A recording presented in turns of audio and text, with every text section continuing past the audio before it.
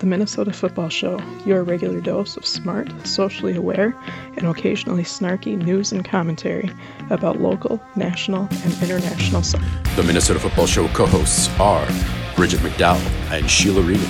Produced and co-hosted by Rodrigo Sanchez Chavarria and Eric Silva Brenner. You can follow the Minnesota Football Show at MN Football Show on your social media platform of choice.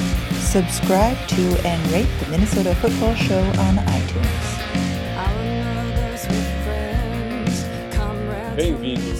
Bem-vindas. Alô, alô, todo mundo de Minnesota e fora. It's Eric here. This is the monologue solo show. Unfortunately, busy lives, busy people, busy schedules, all that fun stuff. Neither Bridget nor Rodrigo could join me this weekend, which is totally fine because they have covered for me twice over the past month or so. So this will be a fast one, and I don't want it to be too boring, just hearing my voice. So we'll go quickly here and get this episode out for you for the week. Let's jump in with some MLS news. Deila of champion winning New York City FC is off to Belgium's Standard Liège. Good for him. This, of course, brings up our recurring segment on the Minnesota Football Show. Another manager gone. Is Adrian Heath still here? The answer is yes, he is, and we all get to collectively sigh. Un, dos, tres. There it is. Tuesday, of course, there was a huge announcement with Apple TV and the 10-year partnership with the MLS. Shouts to MJ over at Dave's I Know. Wrote a great piece for Soda Soccer and was kind enough to interview me for some perspective in my opinions as one of these old school guys that still believes in some kind of entitlement that the world, including the U.S., should have football on all the regular channels all the time. Like I grew up with in Brazil and everywhere else in the world, you know what I'm saying? Like, I thought we'd be here like a quarter century later, and we're not. But, there's been some progress, but it's still, accessibility has always been a key that we normally talk about on this show. And on paper, I think this is going to be very helpful in that way. One-stop shop all in one place. No blackouts. Working into the season ticket holder deal as well, which is great. Of course, that brings up another question of, am I still going to be a season ticket holder? Not completely sure, as long as Heath is around and this front office is around, clearly putting their interest in corruption above the supporters. So I'm not sure I want to be a part of that anymore. But nonetheless, the deal looks okay. I'm trying to be glass half full, like I told MJ.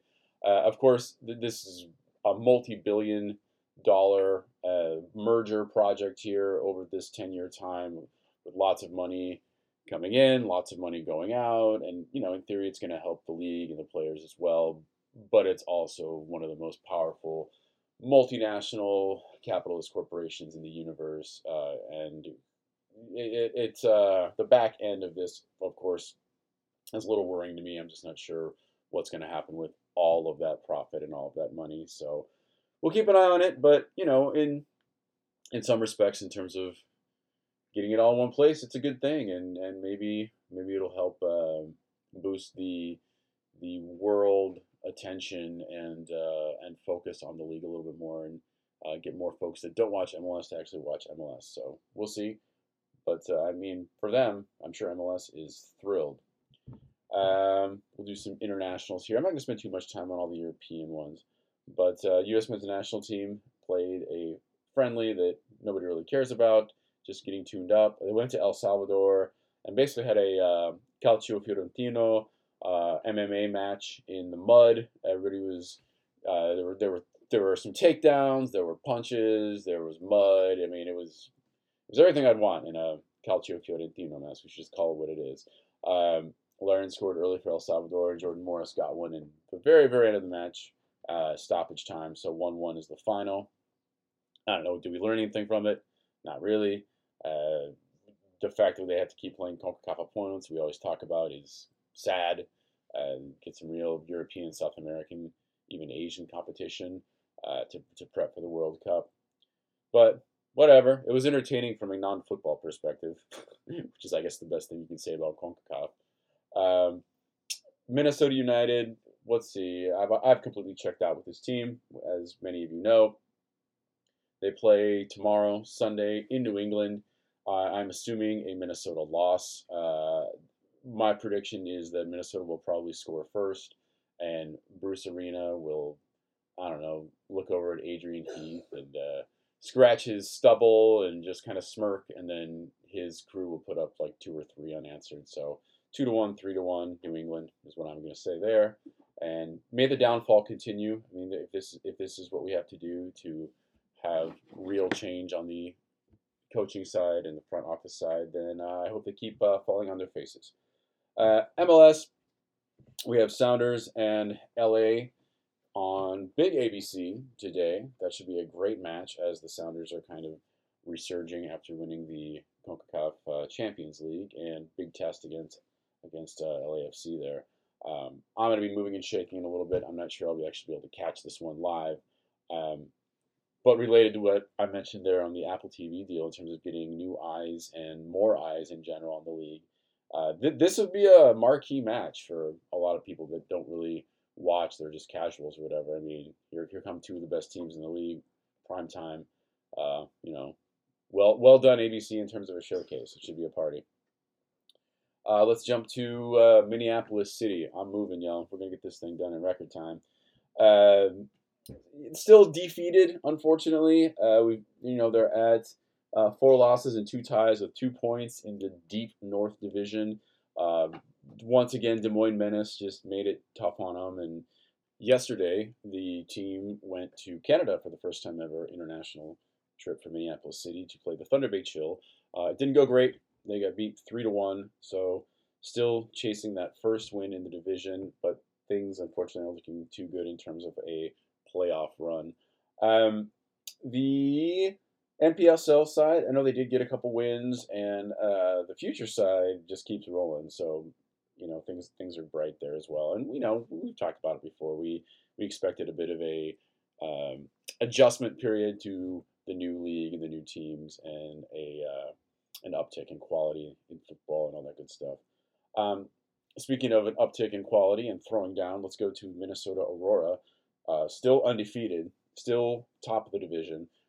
They played yesterday. They played Chicago once again for the 3rd time and got a 3rd win. So complete sweep of Chicago City. This one 3-1 is your final. They're doing their thing. They look awesome. And they play tomorrow, Father's Day, in what will likely be extreme heat. So hopefully if you go to that match, everybody be safe, drink lots of water. I'm sure they're going to take multiple water breaks. Just be safe. We'll see how that one goes. I've yet to make it out, just with life and everything else, and obviously Father's Day is not going to help in terms of making it. But fingers crossed, I get out there soon, because I hear it's a party, and I'm definitely in the mood for something a little different. So I'm gonna make that happen.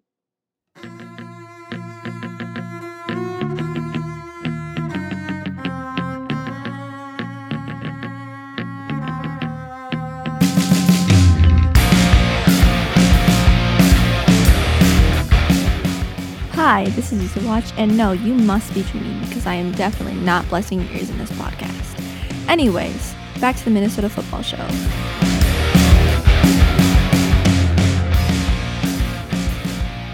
Moving to internationals, Rodrigo is not here. I know he doesn't want to discuss this, but on Monday we did have the first of the 2 open spots for World Cup qualification, the Intercontinental Playoffs. His Peru versus Australia. It was a long back and forth full time that ends up in a 0-0 final, as it were. Peru had many chances, simply could not convert, and of course the question becomes, Rudiaz left off the squad. Would he have made a difference? Maybe not, maybe so. Who knows? Then we go into extra time, and in the 106th, Flores comes so close. Beautiful attempt, hits the post. I'm pretty sure I jumped out of the couch and scared my little puppy on this one, because that could have and probably should have been it to put it away. But the soccer gods have other plans, and their plans were PKs, of course. And you start to feel pretty confident because Gallese is amazing, and we know that. Stops the first one. Then there's a post hit. So at this point, Peru is up one. And then it kind of goes back and forth. And eventually we get to like a 4-4 tie. The Australian keeper, I cannot remember his name, is just absolutely batshit. Like he's doing his little dance in the goalkeeper box in the between the posts. It's pretty ridiculous. You've all seen it by now. Of course, there's also the factor that is caught on camera. The Men in Blazers guys caught it, where he picks up the water bottle, his water bottle that has Australian players' names on it and their tendencies, and probably just like a little cheat sheet, little notes. Picks that thing up and he chucks it over the little wall, so he can't even get to it, which was, amazing shithousery. But in the end, he stops the last one, and your final is 5-4 on PKs. Australia are going to the Cup. Peru are not. De vuelta. Condolencias, Rodrigo. It sucks. I know it sucks. Really thought that one was in the bag. Tuesday, my parents went. We actually watched most of this one together, New Zealand and Costa Rica. Missed the goal, very early goal in like the 3rd minute. Campbell puts it away, and it's just kind of a nasty. I mentioned the Calcio Fiorentino. It wasn't quite as intense as that U.S. El Salvador one, but it was there was a lot of grime happening out there. A lot of tackles. Got really chippy. I put in the 10th minute. Francisco Calvo, he's going to write himself into this narrative in one way or the other, and the real one's coming in a sec. But one of the New Zealand defenders rolls Calvo into a guillotine choke. I saw it was he could have put that thing on too. I mean, we're getting into it again. The Fiorentino. I just laughed so hard when I saw that. 15th minute, New Zealand got a really close opportunity with just madness in the box. Couldn't put it away. 38th minute looked like a New Zealand goal, and they go to VAR, and then before the cross that went to Wood, I believe, Wood's the one that actually one times it puts it in. The goal is annulled because the guy who crossed it, he kind of does like we have a name for it in BJJ and wrestling, I can't remember what it is, but it's like you basically cup the knee takedown, and that's kind of what it was. I mean, it was pretty subtle, but in the replay, it is pretty clear that he grabs him by the knee and takes him down. So, yes, I do agree with that call. So we're back to 1-0 Costa Rica. In the 67th minute, once again, the supervillain that he is, Francisco Calvo, he needs that attention. Like, he hasn't done enough. So spotlight, please. Draws a red card on Barbarus, I believe is how you pronounce it, of New Zealand. And it is the correct call. Very nasty tackle, basically just straight on Calvo's ankle. And Calvo is going to just absolutely, Oscar nomination that moment, which he does to perfection. Having said that, definitely in pain, but I mean, he played it up. He played it up. Let's give him Best Supporting Actor for sure. So there's your red. They're down to 10, and Calvo is back in the narrative. It's his show. We're just living in it. There's your final, 1-0. Costa Rica holds on, so Costa Rica go to the World Cup. So now everything is set.